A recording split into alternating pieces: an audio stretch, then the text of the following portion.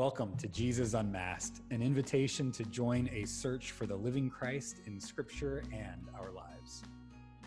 In Jesus Unmasked, we believe that Jesus would wear a mask during the time of COVID, and so should everyone. Yet in this podcast, we seek to remove the masks of exclusive theology and violent cultural lenses that obscure the truth that Jesus is unconditional love. In the unmasked face of Jesus, there is hope, acceptance, and forgiveness that frees us from fear, that we may live into our fullest selves as reflections of God's love. We explore Scripture through the New Revised Standard Version of the Bible, and we use the Common Lectionary. Hi, everyone. Welcome to this episode of Jesus Unmasked, our weekly Bible study here on the Raven Foundation Facebook page and the Clackamas United Church of Christ Facebook page. We are live every Wednesday at 5 Central, 3 o'clock Pacific. And here we are. It's another Wednesday. And we're here to unmask all the violent, harmful, exclusionary ideology that has been thrust upon the words of Jesus. Can I get an amen? Amen. Yes. But you know what we're going to do before all of that? Hi, Amber. Before all of that, real quickly, I just want to say Eid Mubarak to our Muslim friends, because our Muslim friends, depending on what time zone they are in, have either broken their fast or are counting down the hours, minutes until it's time to break fast this evening, and tomorrow they can eat breakfast in the daylight and lunch in the daylight and snacks and yeah. It has special significance this year from the horrific events that are happening in Palestine. And so we obviously pray for an end to the oppression and occupation in Palestine. And we pray for justice and healing and reconciliation in a world where occupation doesn't happen anymore. So, yeah. Yes. So Eid Mubarak. And did I say that right? Yeah. Okay, good. Eid Mubarak. And Eid Mubarak. I love the fast that our Muslim friends do. And it reminds me of the spiritual practices of Lent and how all of these spiritual traditions come together to fast, not just to fast, but to remind ourselves of those who don't have food to eat. That's the whole point of this. So it's not like this masochistic thing that all of these religions do, but it's a reminder that there are many of us who can't choose to fast. And how do we love our neighbor, which all of these religions share, as best we can? It's by sharing our food and identifying with one another, empathizing with one another. And that's what these fasts are really all about. So yes, absolutely. Because of the pandemic, it has been harder. First of all, something like a fast is always, the burden is always lightened when it's shared among community, and it's just hard not to be able to see your dear friends in person and to pray with them shoulder to shoulder as Muslims do. But during and also during Ramadan, food is shared just among the whole community, and of course that's a hard thing to do. But a lot of times, you save money and food during the day. And then the poor are able to access it at night. And I think it's been more difficult during the fast. But I looked up fasting safety tips just to kind of see what my Muslim friends were going through this year. And one of the first things I saw was an injunction to Muslims to volunteer to help distribute the COVID vaccine. So even during this time of this time of scarcity, which is even harder when they can't be together, Muslims give extra to charity. And if you, I know that there was I know that there was a Muslim admitting me when I got my vaccine. Just, so I just thought that was wonderful and a sign of the spirit of generosity that Ramadan is. Yeah, that's awesome. Amber says, I was reading The Rapture Exposed. I highly recommend that book, The Rapture Exposed, if you want to learn about Revelation, the book of Revelation, and the rapture. So, Amber, thank you for bringing this up, by Barbara Rosing. Fantastic book. I was reading The Rapture Exposed when I learned about the news in Palestine. There's some great conversation in there about eschatology, which just simply refers to like what's going to happen at the end times. and the harms of Christian Zionism that were quite relevant yesterday. So Christian Zionism is how Christians relate to Jerusalem and Israel being the place of the Jews, which means not the Muslims. So kick the Muslims out. So that's what Christian Zionism is referring to. So Amber says it was quite relevant yesterday, praying for peace in the Middle East. So thank you, Amber. That is a fabulous book. I read it for my thesis, which was about finding a loving alternative to Christian Zionism, where we could celebrate the diversity of the interfaith diversity of the region and make it livable for everybody. So, and it's not livable for everybody now. We do pray for an end to the occupation. Yes. And the ability to live together, worshiping the same God that everyone loves, or that loves everyone, at least that God loves everyone. Well, the three Abrahamic faiths go back to Abraham and Sarah, and the whole point of Hagar. And Hagar, thank you. Okay. And the whole point was for Abraham and Sarah and Hagar to be a blessing to all of the nations. So when we start being a curse to one another, we have missed the plot. So that's on us. So anyway, Amber finished it in like 3 hours yesterday. That's good. Yes, Courtney and Hagar. Thank you, and Hagar. Okay, we're good. Okay. We're 7 minutes into it and we haven't talked about to the scripture yet, and that's because I hate this passage. Just gonna throw that out there. Just gonna tell you that I would rather talk about almost anything, especially about how important Hagar is, than to talk about this passage, because this passage, just like it's one of those passages that we have to do some serious unlearning about, because it has been used and continues to be used in harmful ways. And that's tragic, because this is called the high priestly prayer. It's this passage in John where Jesus knows he is on his way to the cross and he's giving his farewell discourse. And in the middle of it, he offers up this prayer. And we're going to read the middle part of the prayer. The beginning of the prayer is where Jesus prays for himself. So a lot of us think that we're selfish when we are praying for ourselves, but Jesus prayed for himself. So it's okay to pray for yourself too. Like if you're going through a hard time, like Jesus is going through, it's okay to pray for yourself. And then in our section that we're going to read now, Jesus prays for his disciples that are currently with him in this moment. And then in the third section, which we're not going to read, Jesus prays for his future disciples, people that would be listening to this in around the year 90 when the Gospel of John was written, and also people for like you and me. Jesus prays for us too. So that's kind of cool as well. But this passage is long and it's kind of winding, and I'm going to try to not fall asleep as I read it. And so Lindsay's going to try to stay awake too. So here we go. You ready? Okay, this is John chapter 17, verses 6 through 19. Are you ready? Ready. Let's go.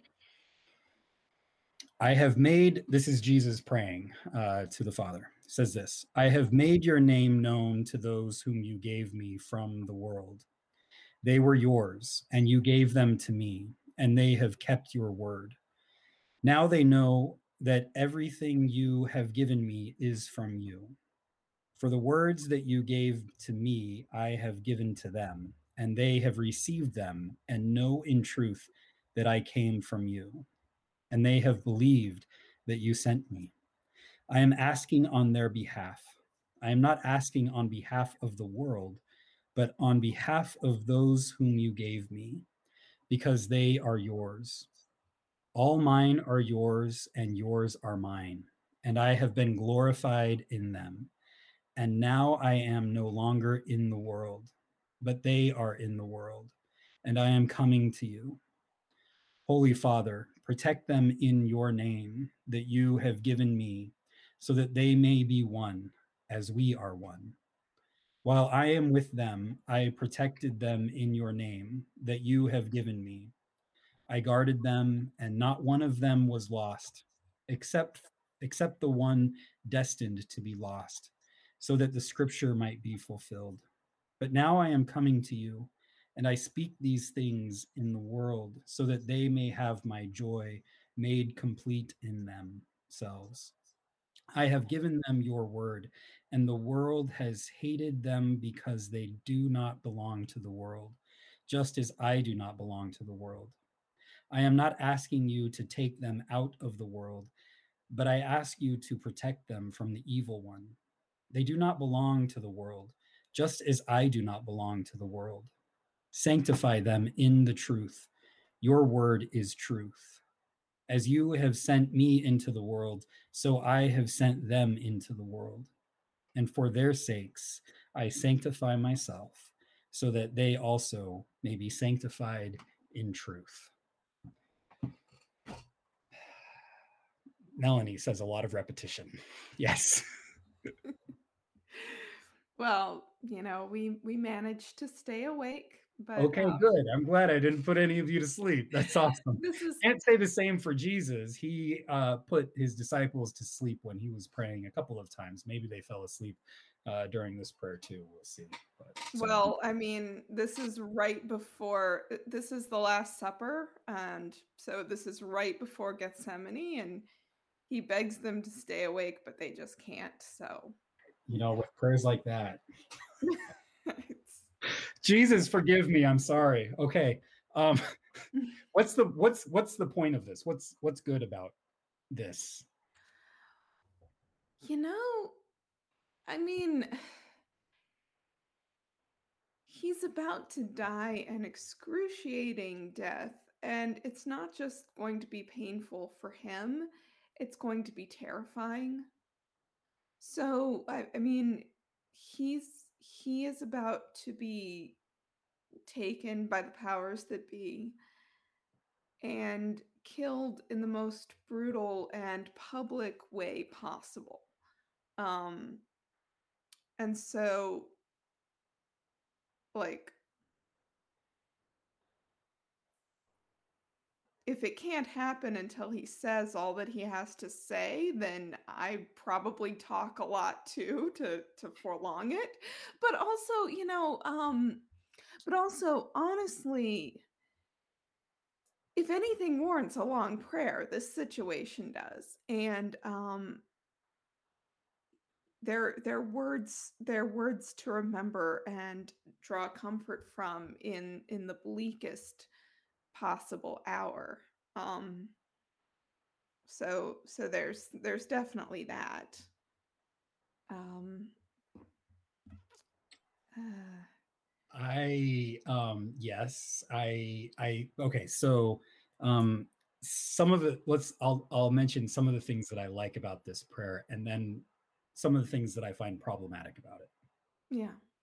So in this passage, as with the Gospel of John in general, um Jesus has this way of saying that he has this special relationship with God or with the Father, and he wants to share in that relationship with us. So Jesus does not hoard this relationship. Jesus is not selfish in this relationship. He wants to share it. And he prays exactly that when he says, may they be one as you and I are one. This is Jesus inviting us to participate in the life of God. Yeah. So we get to see what the life of God is like in this person, Jesus. And Jesus invites us to participate in that life. Now, this can sound very woo-woo, right? Like super mystical, but Jesus makes it really practical, doesn't he? Right? Yeah. This isn't about like you having to go up to a mountain to have some kind of spiritual mystical experience. Although I'm not going to take that away from anyone. If you've had that experience, amen, that's awesome. But Jesus's participation in the life of God is not as clean and pristine as that. It's dirty. It's actually pretty filthy. It's bloody. It's human, right? It's how you love one another. It's how you move beyond this kind of dualistic mentality of that goes like this, that goes on the human level, us against them, right? Because Jesus is praying for unity here. It's us and them. That's the mentality he's trying to get us to. But it's also gets us beyond a dualistic mentality of we're here and God is somewhere way up there in heaven, right? Because Jesus is saying God is right here, right now with us, and you can participate in this now. And the way that you do that is not some, esoteric, super big mystery. It's simply in how you love one another. Yeah, this whole passage takes on a deeper meaning if you just kind of fill in the you with love, like, you know, everything that like, Jesus is addressing God, and if you call God love, I think that makes a huge, I don't want to say difference because it's the same, but um makes a huge impact.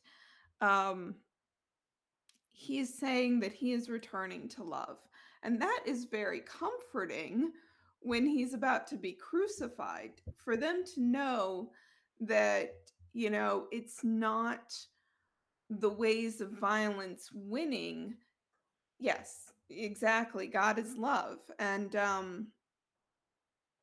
that's just so huge. It's so simple and we say it all the time, but it's so, so huge because, if God is this big wrathful deity, or even if Jesus is on God's side and this is all part of a plan, but God is not love, God is power and might and a great plan to weed out the good from the evil and the winners from the losers. If that's God, then this doesn't have any comfort to us. I don't know, it might comfort the disciples to be on the right side, but it's not nearly as comforting or beautiful. But if God is love, this is love winning.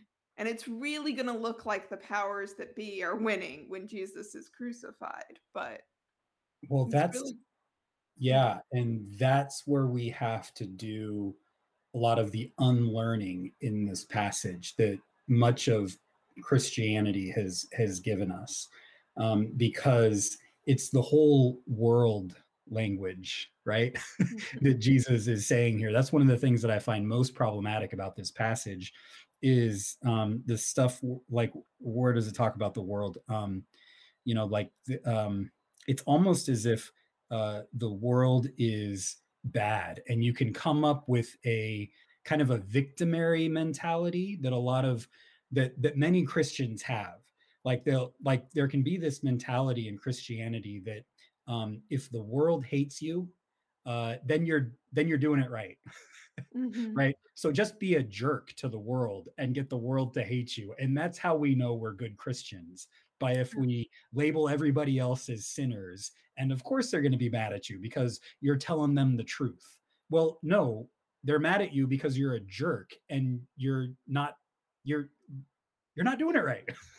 Like, and then they'll say, oh yeah, we're the victims of the world, and that's how it should be, which makes them even more resentful towards the world.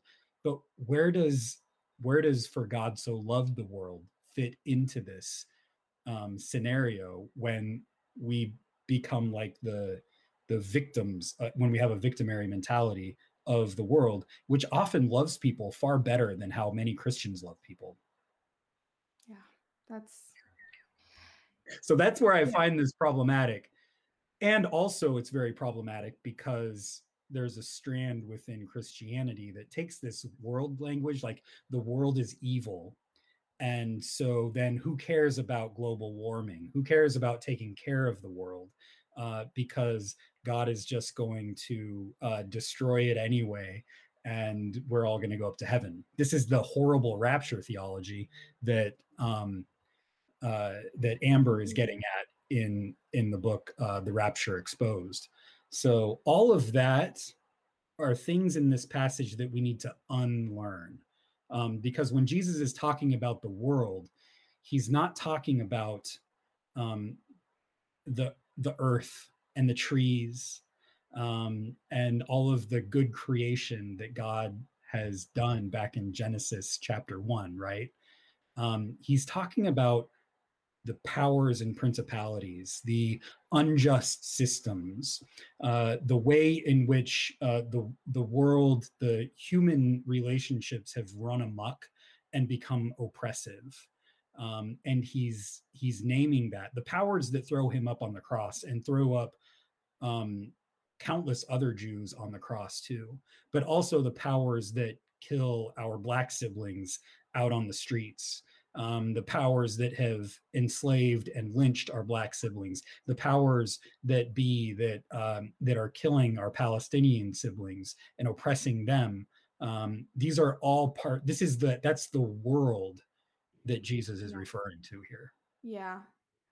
And I mean, I think Walter Wink, a theologian who passed away, I guess about a decade ago, um, he wrote all about the powers, and he basically summed it up as saying um, the powers were created good, they are fallen, they need to be redeemed, and the powers can be redeemed. So I mean, when we rail against the powers and principalities, I think we should keep in mind that they are redeemable too. They are fallen but redeemable. And I just see it as the way we relate to each other. The way we relate to each other is basically where all these institutions and structures come from. And I'm not, I there's some institutions that I want to see way slowed down. I'm almost for prison abolition. Like I'm for abolishing prisons in most cases, but not completely. And I'm for reforming them in every case, making them more humane in every case. But But so when I talk about redeeming institutions, I don't mean very specifically like that. I mean redeeming the ways we relate to each other. And there are some really awesome comments. Rosemary says, I like this passage. Jesus is reminding his apostles that he and the Father are one. Absolutely.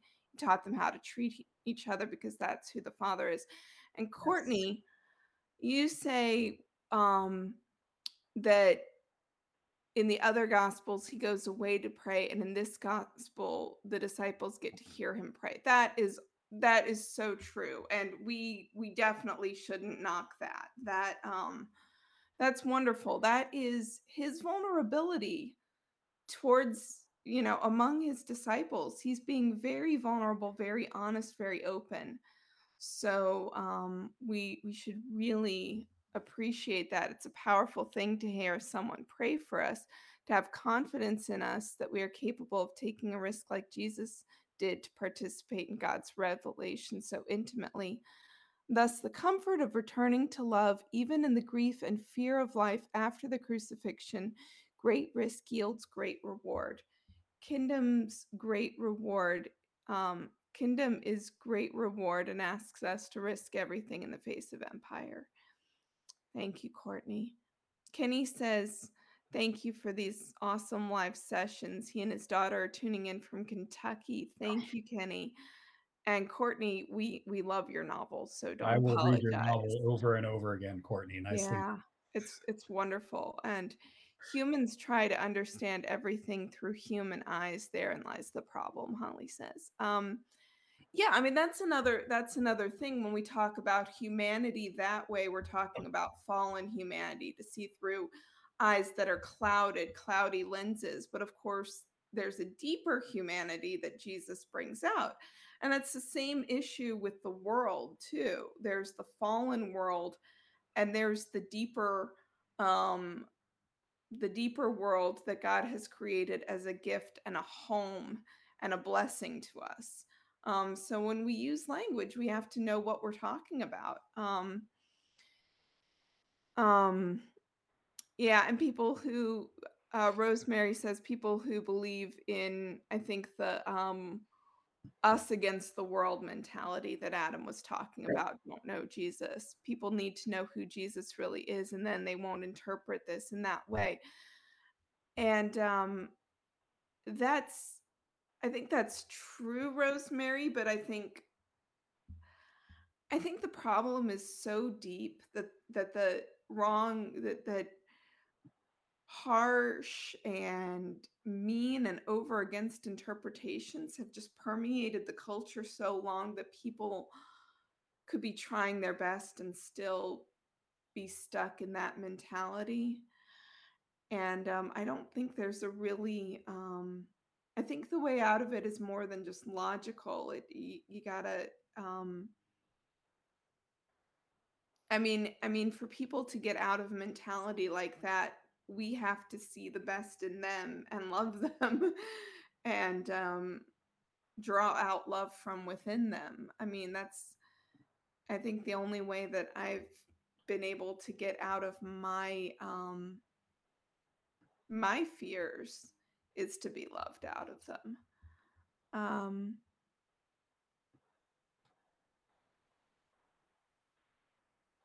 Yeah, and Amber says the mindset of us versus them doesn't allow you to see the world as if you were looking into the eyes of your Savior.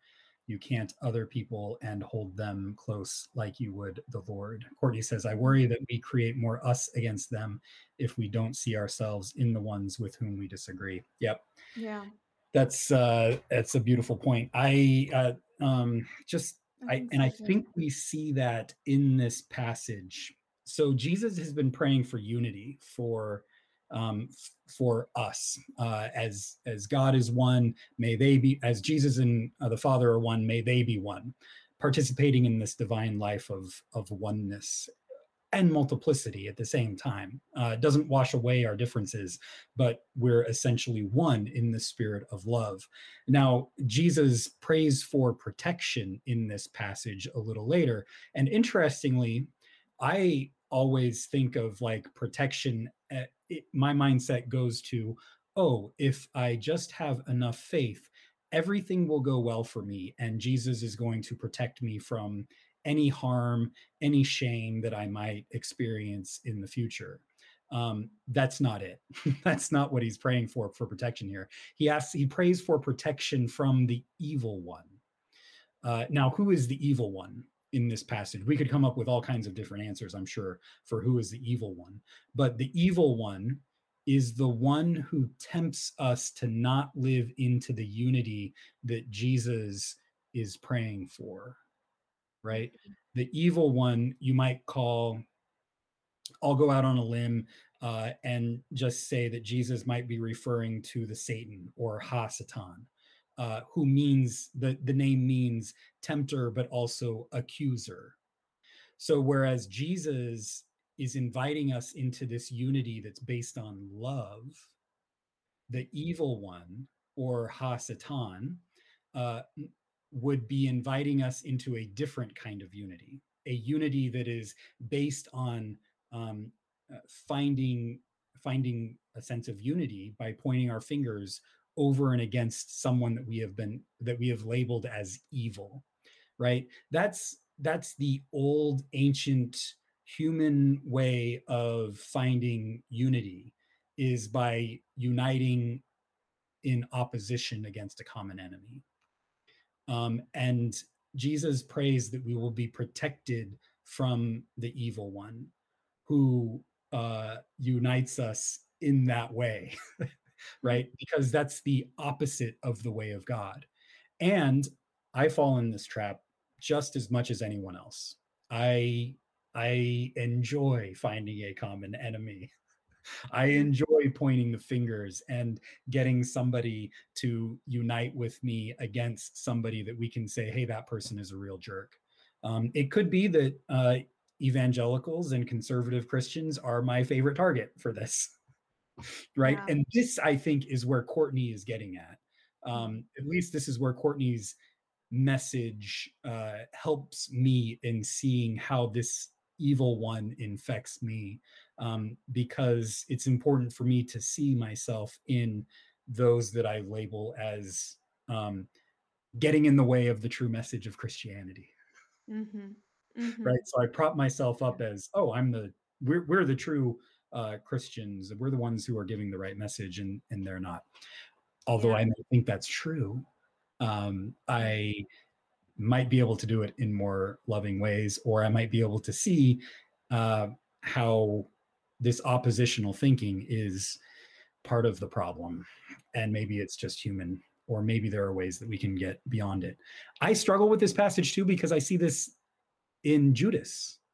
It's easy to blame Judas and say Judas was the bad guy. Judas was chosen to be the bad. Jesus refers to Judas in here, and there's kind of like a Judas is the bad guy, and the disciples are the good guys. The disciples Yeah. were the ones who stuck to Jesus's message, even though they also abandoned Jesus. Right. And I want to, yeah, I want to get to Judas. And I know that we don't have that much time left, but I want to get to Judas. But real quickly, yeah, real quickly, going back to Ha Shaitan and the temptation to righteous anger, because it does feel good, and when you are focused on somebody else's mistakes and you're focused on how terrible they are and how good you are by contrast, it really can feel something like godly. Just you're not the bad guy, you're the good guy, they're the bad guy, and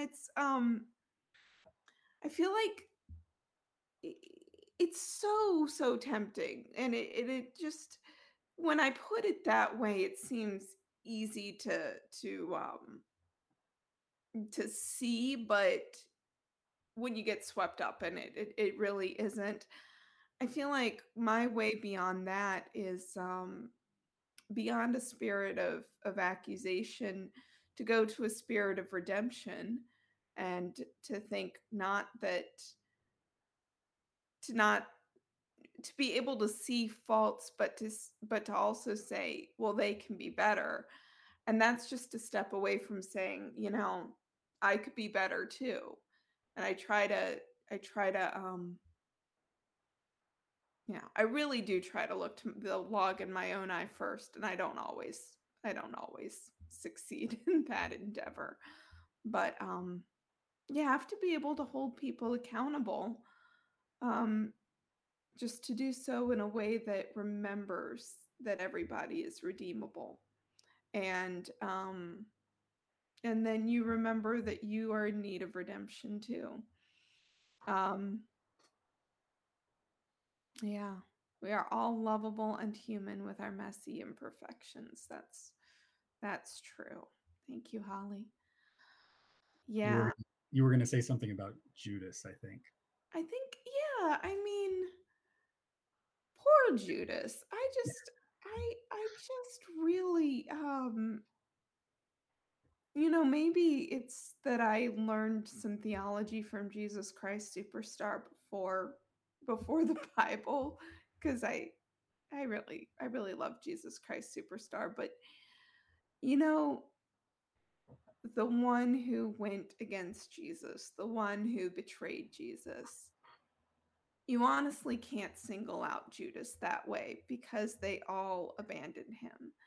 And Peter goes and warms his hands by the fire right after Jesus is arrested. He's not just cold, he is finding a new crowd among the mob that arrested Jesus. He is going to be with them. You know, um, they all, you know, I think John just had a beef against Judas. I think John has some things to learn. I see room for John to grow, unless he's testing us to see the scapegoating mechanism at work, which would be pretty subversive of him, I guess. But Rosemary says, how do you know when someone really is doing something evil to someone else out of hatred? Well, okay, sometimes it's just obvious. Sometimes it's just, I'm sorry, but like sometimes, if the question is how can you know someone's real motivation, how do you know someone isn't trying to help? Sometimes you don't know. Sometimes a real motivation could be, I really think you're on the wrong track, and I really want to give you some really tough love to set you right. Some people really think like that, but then there are evils that, yeah, we don't know anyone else's heart, but I mean, I was just in a book talk on the Holocaust last night with an interfaith group. So slavery, I'm doing an anti-racism course through the Episcopal Church, and when you see evil, you do have to call it out. Um and you have to remember that evil is actions but not the sum total of human beings. I really think you have to hold in your heart that everyone can be redeemed, but some things,